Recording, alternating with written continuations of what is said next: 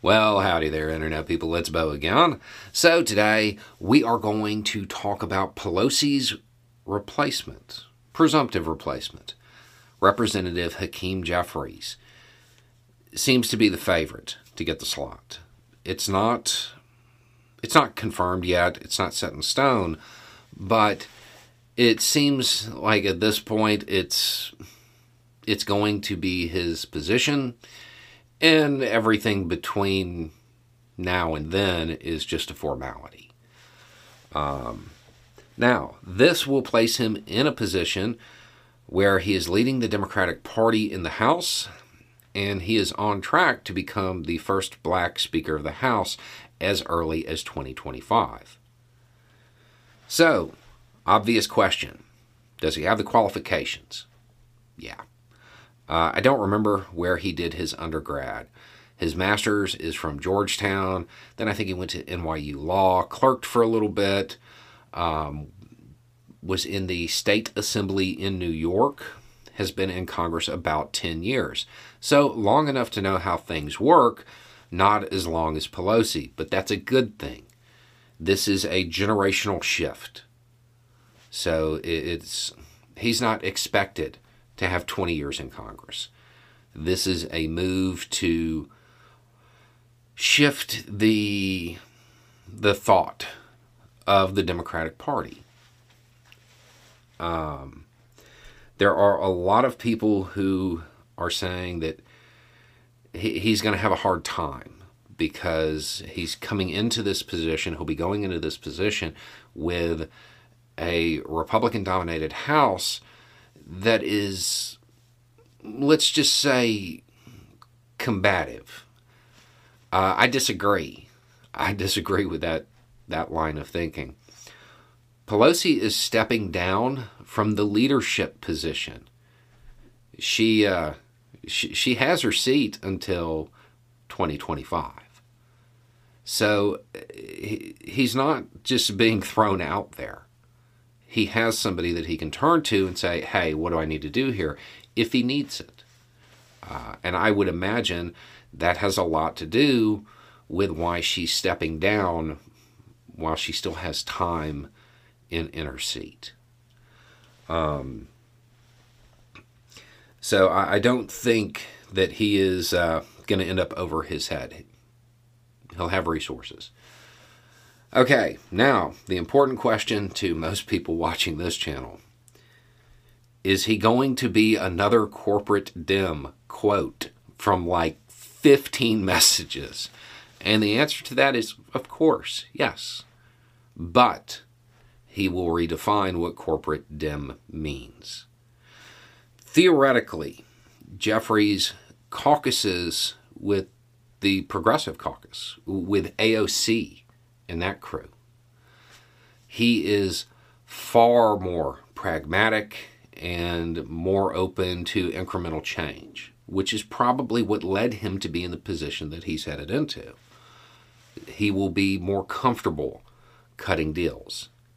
But it appears as though his base beliefs are more to the progressive side. Him in this position moves the Democratic Party a little bit to the left. Not as much as most people watching this channel would want them to move. But certainly more to the left than political. When you need mealtime inspiration, it's worth shopping Kroger, where you'll find over 30,000 mouth-watering choices that excite your inner foodie. And no matter what tasty choice you make, you'll enjoy our everyday low prices, plus extra ways to save, like digital coupons worth over $600 each week. You can also save up to $1 off per gallon at the pump with fuel points. More savings and more inspiring flavors make shopping Kroger worth it every time. Kroger, fresh for everyone. Fuel restrictions apply. Pelosi. It's a slight shift, not a huge one. Even if his base beliefs and what he believes are much further to the left. In this position, he's going to be a corporate Dem. So those beliefs will be tempered in the name of being pragmatic and making sure that the perfect doesn't become the enemy of the good and all of that stuff.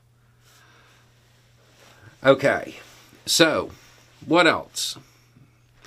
There is a slim chance, due to things that could occur that are plausible, I don't know if they're probable, but he actually could become Speaker before then. There are a couple of scenarios where that could occur. Even without that, I'm going to say that he is probably going to be the most powerful person in the House of Representatives walking in.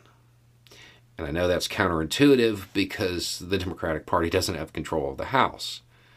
And that's true, but the Speaker of the House, whoever it ends up being when it's all said and done, they don't have control of the Republican Party.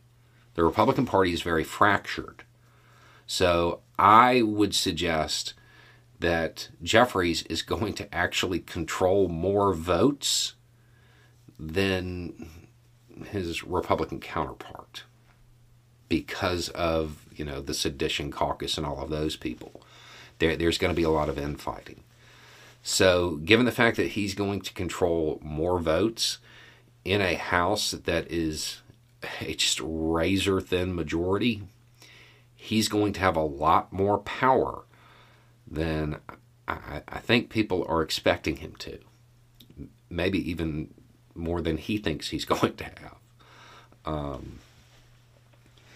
So that's a brief synopsis of him, where he's at, what he's likely to be like. Another good thing about him as somebody in a leadership position is that he's in a very blue area. I want to say he got more than 70% of the vote last time or something like that, which is good when you're talking about somebody who's going to be in a leadership role because you want them there a long time. It looks really bad if the leader of your party in the House loses their election. So that also helps his standing, because it's unlikely that he'll lose his seat.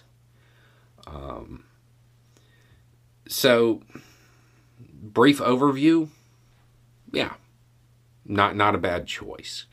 For most people watching this channel, not going to be as progressive as you want him to be, but probably going to be a bit more progressive than Pelosi. Anyway, it's just a thought. Y'all have a good day.